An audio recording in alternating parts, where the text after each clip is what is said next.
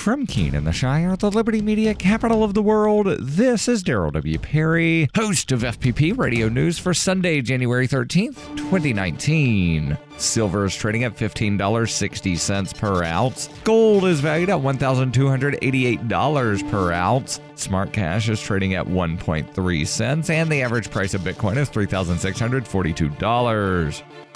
Antiwar.com reports a new draft resolution making its way to the UN Security Council seeks to establish a long-term Yemen ceasefire monitoring mission. The resolution is drafted by Britain and expected to be voted on next week. A previous resolution from December 21st established a small monitoring team for 30 days. About 20 monitors are in place now. Under the British plan, up to 75 monitors could be sent. The initial period would be 6 months, and the resolution makes room for extensions. In addition to monitoring the ceasefire, the new mission would monitor troop redeployment promised by both sides and help provide security for 3 ports within the ceasefire area, including the main aid port in Hodeidah. Britain's last attempt at such a resolution was derailed by U.S. and Saudi opposition as they demanded that the resolution blame everything on Iran and also remove any call for war crimes investigations. The compromise resolution killed the investigation call, but it did not blame Iran. It also made the Monitor project very temporary, which is why a new version is being sought just weeks later.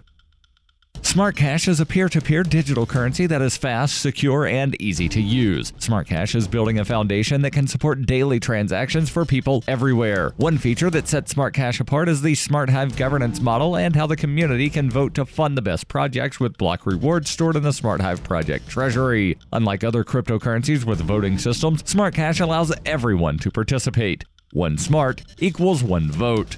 Learn more at smartcash.cc.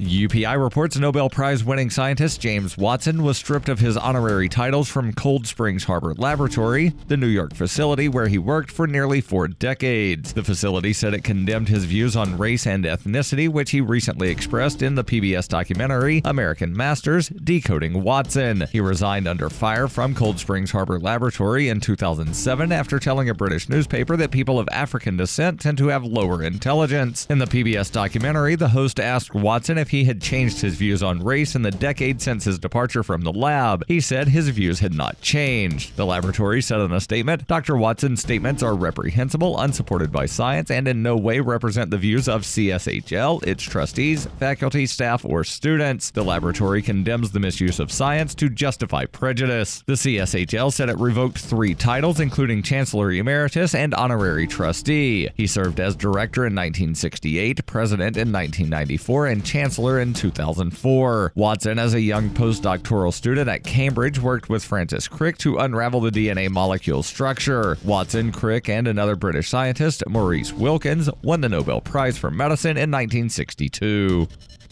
When you hear the word lobbyist, you probably think about greedy corporations, but not all lobbyists are the same. Some are fighting for the freedoms you hold dear. You can help by going to libertylobby.info, where your contribution will give us the tools we need to ensure that your voice is heard.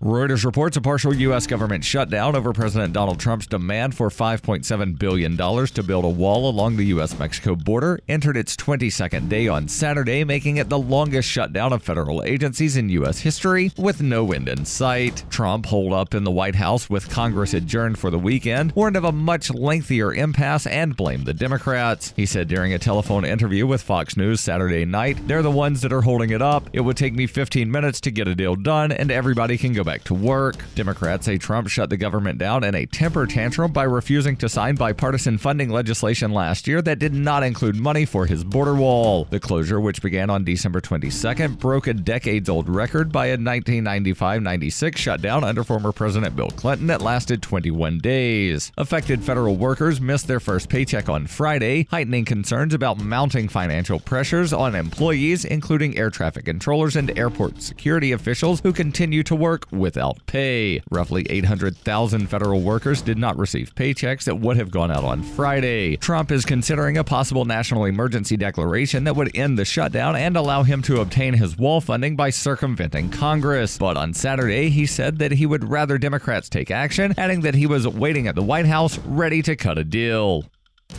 This has been FPP Radio News. Online at fppradio.com.